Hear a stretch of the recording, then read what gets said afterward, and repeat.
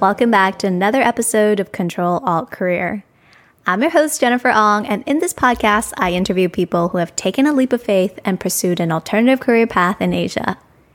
Today, I'm super happy to have Alex and Clara join us. Alex and Clara are the married couple and co-founders behind the direct-to-consumer bedsheets brand Sunday Bedding, based here in Singapore. So before we get into the podcast, I thought I'd give you guys a little bit of background about who Alex and Clara is. Alex grew up only knowing about good quality bedsheets. His family has actually been in the textile manufacturing industry for over 3 decades. Clara, on the other hand, actually had no intention of ever starting a business until she met Alex at Columbia Business School. She had previously worked in consulting, finance, and tech. She actually just started out brainstorming ideas with Alex and helping him out here and there. But over time, she got more and more involved with Sunday Bedding, and actually just last year, quit her full-time job as a data analyst and joined Sunday Bedding full-time. All right, I'll hand it over to them now to tell their full story. And so for me, ever since college graduation, I've been working at my family business, which is in home textiles manufacturing. Not something you graduate thinking you would want to work in. We do a lot of the white label OEM type to American clients. I think about 90 to 95% of our clients are American. And over the years, my role sort of went from dealing with the B2B side, and then I worked a bit on our consumer brand in Hong Kong. My career path is quite set in the sense that I am looking to grow my family business in one shape or another. And I think for me, after business school, I did think about perhaps a more updated version of a consumer brand that's fitting to the digital climate, to the economy now. I sort of wanted to test out a bit with all the direct-to-consumer trends that we see. I think I got started in it, spent about half a year to a year playing around with the idea, but I just don't feel comfortable enough with the sort of angle that we had going at that time. It didn't feel like it was something different from what all the other competitors had in the market. So at the time, I shelved the idea until a few years down the line. Then Clara and I actually are moving in and we brought the idea up again. And yeah. I think for me, I didn't really plan on starting a business. I think I only really started thinking about it when I moved back to Singapore. When I kind of like reflect what I wanted out of my job or career, I wanted something like consumer facing. I wanted a role where I'm actually doing a bit of everything. There just wasn't that many opportunities around that fit what I wanted. And so when Alex moved to Singapore, we just started chatting about this. And was that a deliberate decision to ask Clara to join the company? I think I just got more and more involved. Like at the start, I was just like, kept roping her in. I'll help you. And then, I gave him the contacts of like the marketing and PR agencies. And then I just got more and more involved. So it just came to the point where like, I might as well do this part-time. And then... Okay, let me backtrack a little bit. So Alex, I guess for you, did you have a choice to not go into the family business? Yes and no. I mean, as the years goes by, is the way I perceive the family business is just evolved. Perhaps at first it was quite a reluctance, but now it's just a platform that you have to work on and you see it as a career, right? You have baggages from the last generation, but you also have immensely resourceful platform that you can work on to build whatever it is that you want to build and make changes that you see fit. Okay, so you've kind of come to terms with working for the family, and I think you guys have been able to build something super exciting on the back of the existing infrastructure that you guys have on the family business. How did the idea come about? For my family business, it's always been strictly OEM. We've evolved over the years what products or what services we provide to our clients, but it's always been in a B2B setting. We've always been dealing with more, whether it's mass market or a luxury brand, but we've been always white labeling for other people. So in a sense, I feel that the family business is very strong in a certain field or in a certain segment in the supply chain of the home textiles. But for where we are going next, I feel that for me to build a brand is also beneficial to the family business itself in terms of having the supply chain be more flexible, so to speak, or having an insight in where the design trend is going towards. There's a lot of things that Sunday Bedding can feed back to. But for all intents and purposes, as we grow, there's less dependence from the support that the family business can offer. So in terms of the manufacturing or in terms of lead time, because as you scale, you start looking for different sourcing alternatives. I think the way I pitched it at first, the idea was that we would be in a very unique position to actually start a new brand, one that is more direct to consumer, one that is more digital native, one that has updated aesthetics towards a millennial market and a market that we have not explored. On top of the direct-to-consumer branding side of things, I also discussed this as a very low amount of investment on our end in terms of we have to do the branding, we have to do the production side of it. But other than that, it's not anything that our manufacturing doesn't have the capability of. We already have the infrastructure. We need to put in more effort in terms of marketing, in terms of launching the brand itself.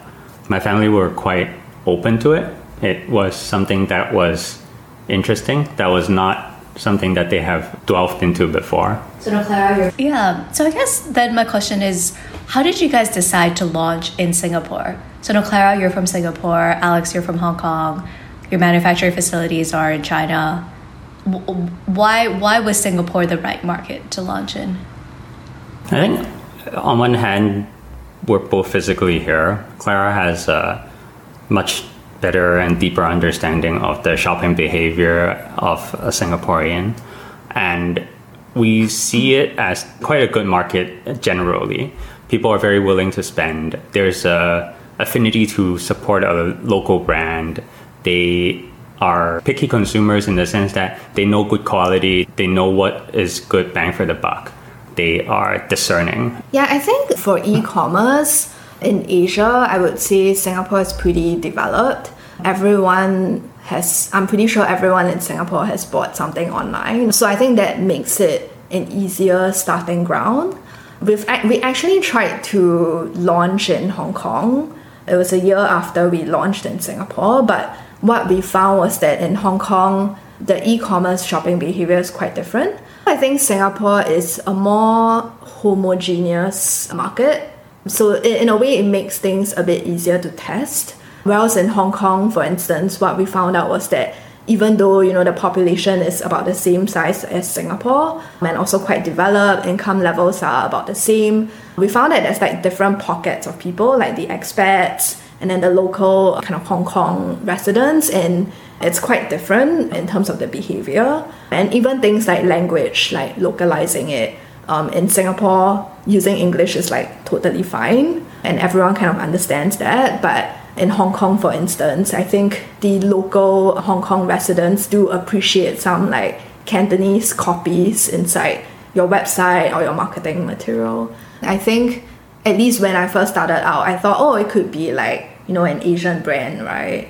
But then, as we kind of moved along these 2 years, we've found that our brand seems to resonate a bit better with the Western audiences. So we actually get a lot of traffic from North America, so US and Canada. Whereas when we look at the regional markets, so let's say like Malaysia or like Indonesia, we do get some traffic there, but we've found that it's much harder to convert just based on what we've done. The ultimate goal is to definitely expand beyond Singapore, but I think the question that we are also struggling right now is, which market do we go into? And at the moment, we are leaning more towards North America. Yeah. Makes sense. I guess I wanted to backtrack a bit. So when you guys first started the company, how did you decide what product to start with? Alex was working quite closely with the merchandising manager at the factory. So what she did was to give us a few samples, and we literally just went to our friends and was like, oh, touch and feel this, like which ones do you like?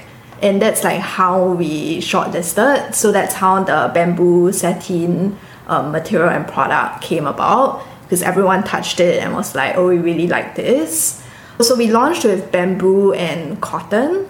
Cotton only because it was just such a staple that we should definitely do it at launch, because you can never go wrong, right? It's a safety sort of piece. Yeah. Bamboo is a novelty at the time, and I think that it was resonating very well with our friends and people that we asked. And then I think in terms of colors, so we launched with a very limited range. It was just 3 colors: white, which is a classic, gray, and then we also wanted a design, because we found a lot of people like buying designs. The first one, we just looked for a freelance designer to come up with a couple of ideas, and we really just picked one out of 5 to 7 designs that he did, and it was very, very successful, I think, for us as a launch product as well, because it was something different from the rest of the market. Most of the direct-to-consumer brands, or even for bigger brands, they tend to do solid colors because it was the safer choice, right? With designs, it's always quite a gamble. You're not sure whether this design would resonate with the audience that you're presenting it to. Yeah. I think when we started, to be honest, we didn't really know what we were doing.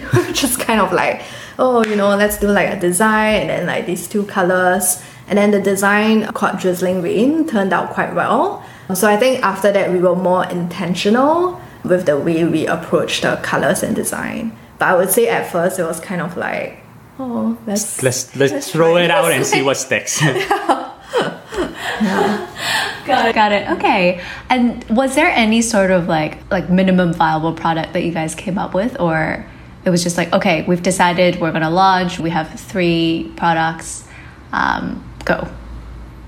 Or did you do some sort of like Facebook testing beforehand to kind of like see if people would resonate? I know that there are some advices where they would say, start a fake Instagram page or a fake Facebook shop where you start selling, you see whether this works, and if there's a lot of people that places orders, then you can properly launch it. But to me, I think that is not the way we would prefer to do things. MVP, so to speak, for us was really like we just launched with it. I guess from a manufacturing point of view, it was not a huge investment, but it's not an insignificant amount of money that we had to set aside to. In terms of the launch event itself, that was also a sizable investment. This might not be what we would have in mind when we're talking about launching a startup. A lot of times people are talking about starting with a minimum viable product and then pivoting when you get different feedback. I think also with an actual physical product, it's quite difficult to go down the route of like, oh, let's kind of have an MVP and then see how it goes. Because there's things like minimum order quantity, there's also like lead time.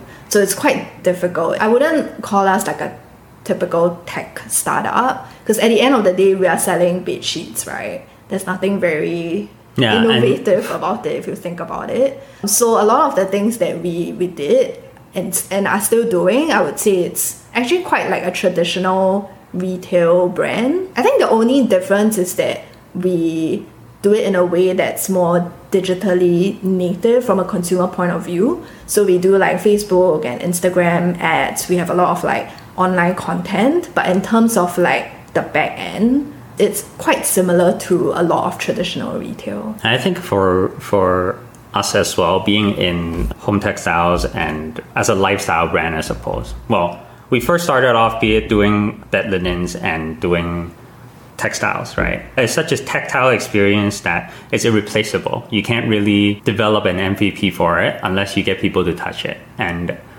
all our content creation, our digital ads, our website, consumer facing, any materials that we have for the consumers are still towards serving the goal of having them be able to sort of understand what sort of tactile experience, what sort of lifestyle experience that we're trying to deliver here too. For us, I think it's very different. There's no MVP in terms of making you feel rested, right? We can't really give you a short taste of that and then say that, hey, if you buy more from us, we can deliver more rest to you. That's not how it works, right? But I guess, did you guys ever need to test whether or not Singaporeans would be open to purchasing bedsheets online? I don't think we ever did a test. Okay. I think it was more like, I'm the target audience and I would buy it. Yeah, and I think there are other indicators, right? The sort of economy or the sort of environment that direct-to-consumer brands cropped out of in the States came from the fact that there's a lot of big box retailers that are charging a huge markup simply because they have to pay for rent, they have to pay for designer fees. Whereas with Warby Parker coming up, it was to tackle the monopoly that Luxottica had over sunglasses or eyewear.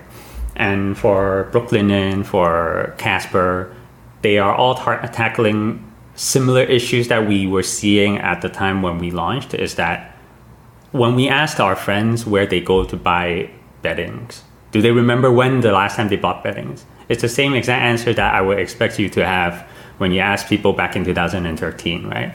You would walk into a department store, you would just let the salesperson point to you what you should be getting. With beddings, then they would just be, hey, does this feel good, right? That's the only indicator you would have going forward buying these kind of products. Whereas for us, I think that was a sort of indicator that, hey, for us launching a digital native brand in Singapore, there would be a certain market that are tired of buying from department stores, of not understanding what sort of products they're getting, of having no stories behind why they buy from this brand. So I think that was confidence inducing enough for us to say that. But I think to your point, so right now when we are deciding which other market to launch in, what we've done is to run Facebook ads to test. So we essentially set aside a pretty small budget to do remarketing in Malaysia, Canada, North America, Hong Kong, and Australia, because these were like the top 5 traffic sources. And that's when we found out that in the US, we got the most add to carts and even a couple of conversions. So that's how we came to the conclusion of like, hey, maybe the US is the next place to go to. Okay. So it sounds like, okay, you guys were like pretty confident that like this was the business that you guys wanted to start. And then you guys launched. Okay, so after it launched, how did it go? The way we launched, we basically collaborated with an influencer who's quite big in the home and lifestyle space. So she has this shop house in Tiong Bahru. We moved in like beds and our bed sheets, and we invited media and also the public to come. It was more than what we expected. We were very happy with how the launch event went. It definitely got the eyeballs and the ears of our target audience. We got people to start talking about us. So after the launch, you still have to put in the hours and the work to make sure your brand is out there. So for the first year, we did a lot of like pop-ups, like even really small ones at fairs. It's very tiring, but I think every brand kind of needs to go through that, in Singapore at least. The feedback that we got from attending all these pop-ups are that first we have a design which caught people's eyes. There's something that digital marketing cannot replace. With pop-ups, with people that would stop and actually have a conversation with you, with them understanding a bit more about your brand, with them also telling you what their issue has been. I think that was what arguably drove a lot of our improvement, a lot of our product developments, and yeah. So I guess if someone were to start a direct-to-consumer brand today, is that the biggest piece of advice you would give them? Like, you know, it's really tiring doing these pop-ups, but actually it's crucial to go out there and talk to customers instead of just like hiding behind your screen and doing online ads. Yeah, I mean, I would say so, especially if it's a physical product. I think it's always useful to meet your customers. And I think especially in markets in Asia, I think people still appreciate kind of like shopping in store and like talking to someone. And when you're new, people don't know the quality of your product. So there's no better way to physically show it to them. And having that human face for the customers to talk to makes it a little more intimate for them as well. The organic word of mouth growth that we got from having these small pop-ups, having these conversations, having loyal customers really helped us in the early phases of our business. I mean, arguably, it's still helping us a lot now. This idea of having a direct-to-consumer, a digital native brand selling bed sheets online is still a very, very novel idea at the time. Hopefully, we will have converted some people to say, hey, let's go look these people up first. And then maybe if we like them, then we can buy from them. We can still go to the physical stores, but it's a question of priority, right? So perhaps it would work for a new brand in this climate to focus more on the digital side of things. But I think there's something invaluable about it. But I think it's precisely because there are more brands, more online brands popping up these days that the physical is where you can differentiate. Oh, that's fair. Because ultimately, if everyone is just going to spend money on Facebook and Instagram, that's not very helpful. So I see it as a differentiating point. Yeah, I think it's very interesting because a lot of companies now are starting to realize actually having a physical store is really important too. And sometimes actually acquiring a customer using the physical foot traffic is cheaper than the money you spend on Facebook ads. And also thinking through the whole experience between online and offline, the whole omni-channel experience. And especially for millennials, it's talking to the founders and hearing the story. And then you see them at the store and you're like, wow, okay, these people are so committed to this. I want to support them too. It makes you guys feel more real as well, as opposed to it's just another big corporation and they're just trying to push me bed sheets and I have no idea who they are. So maybe shifting gears a little bit, the bedding business is something that is quite commoditized. And also people don't really need to buy new sheets that often.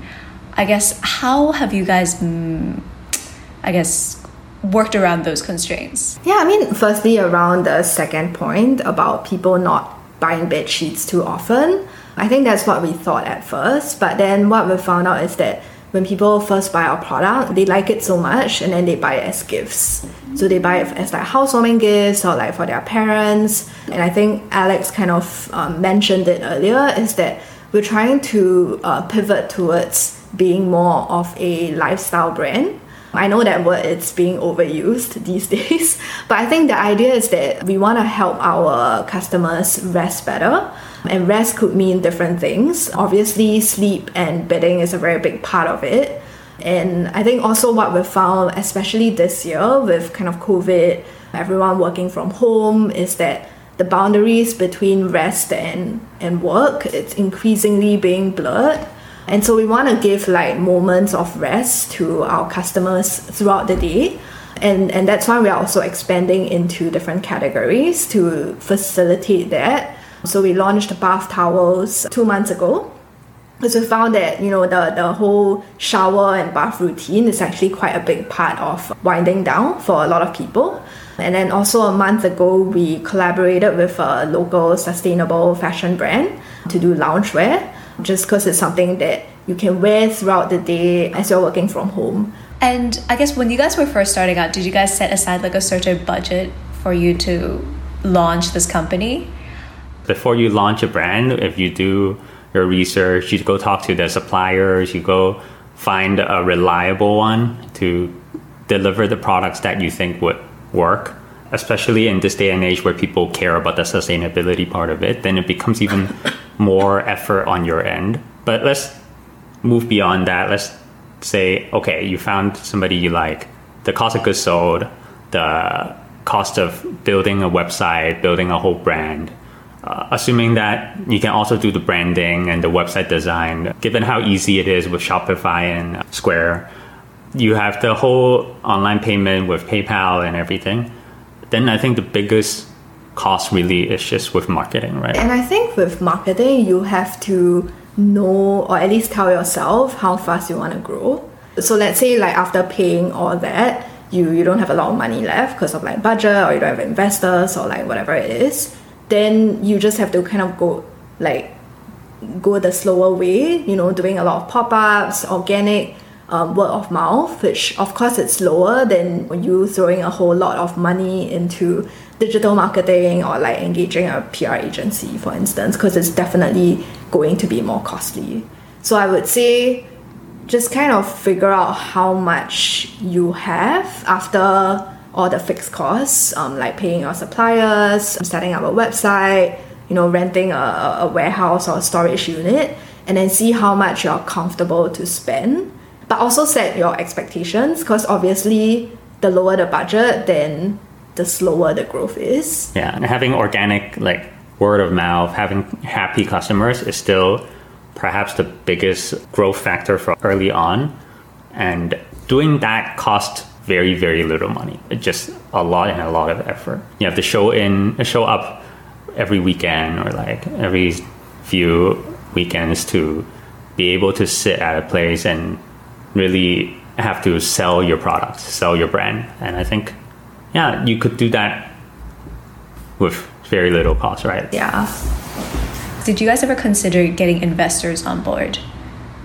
We are toying with the idea. I think, especially since we aspire to be more than a brand that caters to the Singapore market, if we have to grow abroad, whichever market it may be, we'll definitely need support. Not only from a monetary point of view, but also we have to get advisors, people who could guide us in terms of where we can scale. We're still relatively young. We're 2 years old. I made a lot of mistakes, and I think there's a lot of value in terms of having mentors, having people with startup scaling expertise, being able to tell you, hey, you should watch out for this pitfall. Or even just from an HR point of view, right? Like if we were to build a team in US or in Canada where we are localizing our brand, I mean, we could have a million elements in our brand currently where it speaks to the North American consumers, but we still need a team locally to do 90% of the work in the back end. It's supply chain, it's customer service, it's being able to create and craft content that is more suited for North America, right? I think there's a lot of work there, and having reliable people as investors would speed up that process and help us make less mistakes as we grow. Yeah. And you feel like at this point in the company's journey is the point where it makes sense to get VCs and investors on board? Because at the early stages, you still feel like, okay, when we're launching in Singapore, you guys felt like you had a good handle on this. I think you didn't really need investors to come in to advise you on that too much. More like at the time, it's not worth it for us to get any investors. I think early on, we could afford to make mistakes because we're small. We are agile enough to recover from it, to be able to cover for our mistakes. But when you're at the scale where you're 100 times bigger than you were before, right? Then every mistake that you made before, when it's at a magnitude of like 100 other people, right? Then it becomes overwhelming.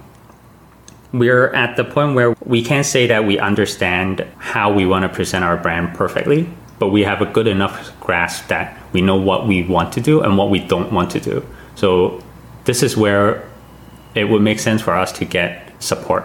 Yeah. Yeah, I think also right now we are growing quite a bit, even in Singapore. And I think whether we get investors or not, I think it's definitely very helpful to get a group of advisors or mentors. Even things like, non-branding things like, in our warehouse, we now have, way more than 100 SKUs, right? And it's getting a bit out of hand in terms of the way we manage things. And the first year is fine, right? Because you don't have that many customers, you don't have that many like SKUs. And so I kind of see this being a pain point going forward. So this is just one example of where someone could be like, hey, maybe you want to consider this, or we could learn from the experiences of other startups or other brands, like how do they scale properly? What kind of processes do they put in place? Yeah, it's just advice like this would be really helpful, I think. Yeah, so I wanted to also ask you guys about COVID.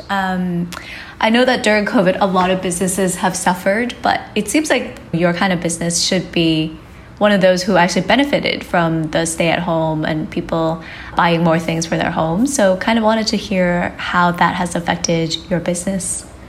Yeah, so we are quite lucky, so we weren't negatively impacted during COVID. We were a bit worried when the circuit breaker was first announced because we weren't quite sure like what was essential, like bed sheets are not, I guess, it's not like an essential item. But thank goodness, e-commerce businesses were allowed to operate. And so during that 3 months, I think we almost doubled or more. Yeah, more I think than that. we more than doubled our volume. So that was good, but I think after that we kind of ran out of stock because we just didn't expect such an increase in demand. So basically since July until now, we're just trying to catch up in terms of restocking. So in terms of overall sales, it's definitely helped a lot. And I think also because we doubled our volumes during that 3 months, the word of mouth increased as well. So even though with phase 3 and phase 2, people started going back out a lot more, our sales dropped, but the sales levels are definitely still higher than before circuit breaker. So we are quite thankful for that. Yeah. That's great. And do you feel like because you guys have such a strong manufacturing background that really helps you with your brand and like kind of helps differentiate you from like other competitors? Early on, definitely. I think in terms of the material, yes, because I think the advantage is that we can work with a merchandising manager from the factory, so she can kind of recommend like, oh, this would be good for Singapore's weather or something like that. So I think that's one advantage. But in terms of like production planning, like lead time and things like minimum order quantity, we are still subject to the same constraints. Market. Yeah, it's the same as market everyone else, constraint that we have. So I would say it's more of the merchandising that we have an advantage. Yeah, and I think it's definitely, you have an ease of comfort knowing that this supplier won't suddenly just not reply your email. Having the breadth and the depth of knowledge in terms of the many different products that we can offer, it definitely helps a lot knowing what the standard best practice is and how could we improve on that as well. That is something invaluable, I think. Yeah. And I feel like consumers nowadays are also increasingly want to know about how things are being produced. So you guys having that expertise, I think, can really help as well. Yeah, we actually put in quite a lot of effort into thinking about why we chose this material, why is it the way it is. But it's not something that's translatable, but it definitely helps in edging our customers to think that, oh, this is actually a very worthwhile product to have, And all of these small details adds up. So yeah. And I guess both of you are. So I know, Clara, you are still working at your analytics role at a pharmaceutical company, and Alex, are you also still helping with your family with like the OEM side as well? Not as much, but I'm sitting into meetings, but I'm not actively working on anything. Okay, so this for you is like the majority of your time. Yeah, and Clara will be joining at the end of the year, which is 10 days. Yeah. So you quit? So I've been on a part-time contract for the last year. Then my contract ends this year. So I figured, it's a good time to transition. Yeah. Was that a tough decision for you? For me, it wasn't that tough because the way I kind of approach it, even before I started kind of part-time, was that I set milestones for myself. So I told myself like, okay, when Sunday Bedding reaches X dollars in monthly revenue, then I'll start considering like going part-time. So I think it's helpful to have this in place because otherwise you just end up in a situation where like, oh, it's like a side hustle and then, you're just like mentally thinking about a lot of things and like, oh, should I quit? And it's just tiring. So I think it's really helpful to have to set these like metrics for yourself. I think it's really smart because then it's like you take the emotions out of the decision a little bit. It's like, okay, these are hard numbers. The business has gone to this size and I feel comfortable living and working full time for this. So maybe just like one question for you guys. In the Western world, there's really this concept around like following your passion and your dreams and eventually the money will come. Whereas in Asia, it's much more around like the concept of financial security and, a job is just supposed to be a job. It's not necessarily supposed to be something that's fun. Kind of wanted to hear what you guys think about this. Like, are you in the camp where it's more follow your dreams and, the money eventually will come? Or the financial security piece is very crucial? I'm very conservative. I don't think I'm the kind of person that's like, oh, this is my passion and then I'm going to jump all into it. I'm sure there are people like that and it works out well for them. But part of the reason like why it took me so long and I had to go through kind of like different roles and jobs before even considering starting my own business is that firstly I needed the confidence that I could do it, and it took me some time to get there. And then secondly, the kind of financial security piece. I feel like at this stage, like even if Sunday Bedding collapses completely, sure. I think I'll be okay.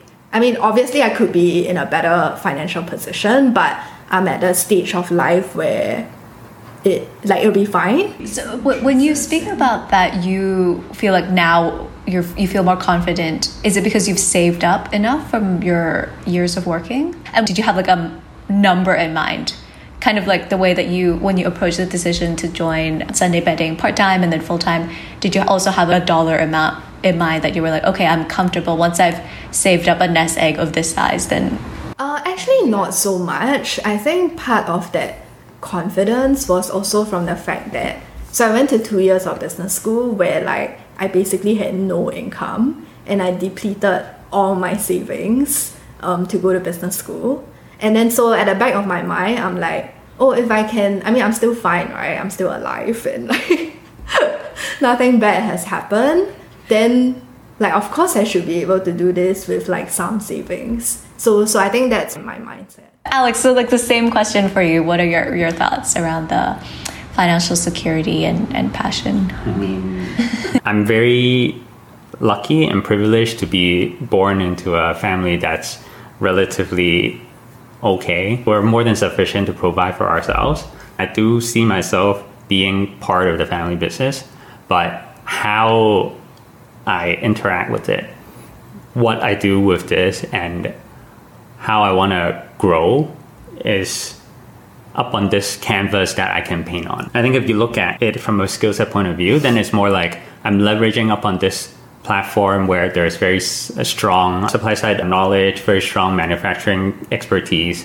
How can I leverage this to at least become a chip on the table for me to be able to scale and grow consumer-facing business? Learning more about what building a consumer-facing business really means is more like, okay, I am now stepping out into doing something that I don't think I've really ever done. What can I leverage upon my previous experience that I could translate into a new environment that is tangentially related? It's also a very demanding growth path for me because it's something that I'm comfortable with learning. It's just something that I just have to leave it in the hands of others. And actually, I also wanted to ask you guys, so you guys are married now, congratulations. How is it working with each other as a married couple?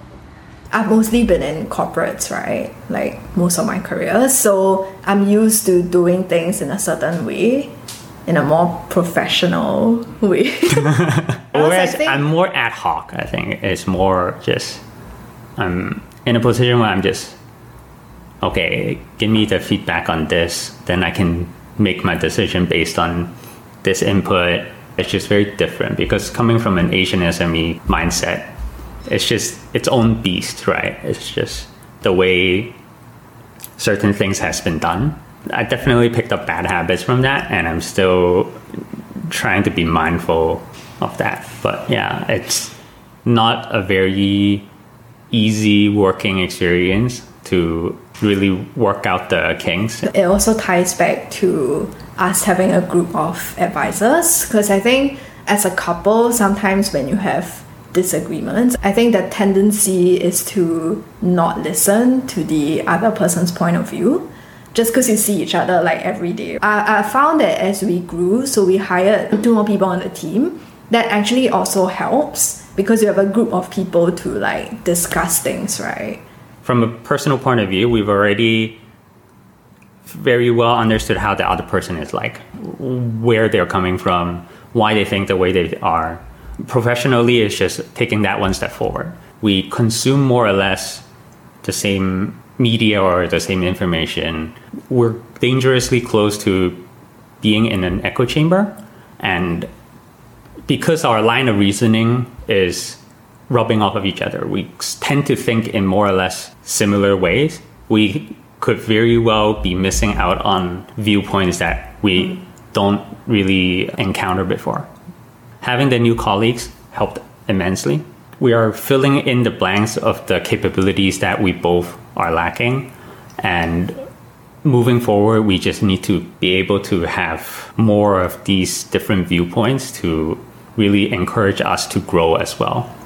And just to close off the interview, any advice for people that are thinking about starting like a direct-to-consumer brand, or just things that you wish you knew before you guys embarked on this journey?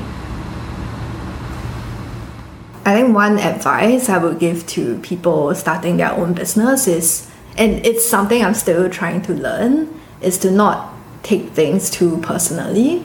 I think when you're a brand owner and you take a lot of ownership, right, over the product or the service that you're offering, and inevitably as you're growing, you're going to have negative feedback or like customers that are not happy because, you know, something happened. And I think at the start, it's very normal to take these things very personally. But I'm starting to try to kind of separate that, because you cannot please everyone. I'm always saying, hey, look, just let's look at what went wrong and then let's just make sure that doesn't happen the next time. But that's not to say that it's not emotionally draining, right? Every time you receive some of these emails, a small piece of your soul dies with it, you know? Yeah, it's not to say that it should affect you, right? Like, I think my conscience is clear as long as we have done the best we can do. And yeah, that's all that we can ask for. And I think the other thing is that when you run your own business, you get flexible hours. But I think it's more like the mental burden doesn't leave you, like even if you're not working. And I think mentally, you just need to be able to manage that. Yeah. Again, like coming from a family business background, it's just background noise to me. Family brings the business back home, which I don't think is healthy. So I personally have grown up with a mental filter, so to speak. But I think that for me, I need to consciously put aside time to learn new things. There's a lot of things that I am beginning to know that I don't know, right? And to be able to close that gap between where we are at now, it requires me to actually consciously set aside time to be like, hey, this is something I should be learning this week, today, this week, this month. And I think it's only after starting Sunday Betting that I start to learn that, hey, these are gaps in my knowledge base that I should fill up as soon as possible. That's very interesting. Keeps you on your toes and makes the job exciting as well. And anxious. and anxious. Cool. Well, thank you so much, both of you, for your time today and, you know, for sharing your very interesting journey and all the advice that you guys have shared today. This has been really great chatting. Thanks for having us. Yeah. And there you have it, my conversation with Alex and Clara from Sunday Betting. Here's a couple key takeaways that I got from this conversation. 1, sometimes a job is just what you make out of it. Alex really didn't have a choice when it came to his career, and he knew he had to work for his family business. And while it wasn't the sexiest of jobs, he was able to leverage the platform and incorporate his passion and interest and build Sunday betting on top of it. 2. Don't hide behind your computer screen. This was something that Dinesh from Chope spoke a lot about in episode 8 as well. When Alex and Clara first started out, they did a lot of pop-up stores to get their brand out there. This really helps people get to know the quality of their product, especially in Asia, where people really still very much appreciate seeing an item in person. Doing a lot of pop-up stores also really helps them to build relationships with their customers and really helps their brand grow via word of mouth. And lastly, having a physical store also really helps them in terms of creating a very differentiated marketing strategy, especially in this day and age when everyone is throwing money on Facebook and Instagram to try to get new customers. 3. How did Clara decide to leave her corporate job to join Sunday betting full-time? She did that by setting milestones for the business. She would only quit her job when Sunday betting hit certain revenue targets. I really like this very methodical and rational way of approaching it, as it really takes the emotion and stress out of the decision. And this is actually something that Joyce from episode 2 did when she was deciding whether or not to quit her architecture job to become a full-time artist. She actually spoke quite at length about this and her process around this, so definitely go check out episode 2 if you are interested. 4. Don't take things too personally. You're definitely going to receive negative feedback and unhappy customers when you're starting a business. You just need to learn to grow with thick skin and accept that you can't please everyone. 5. And lastly, when you run a business, your life really becomes your business. It's super important you protect your mental well-being and try to find ways to separate out your life from your business.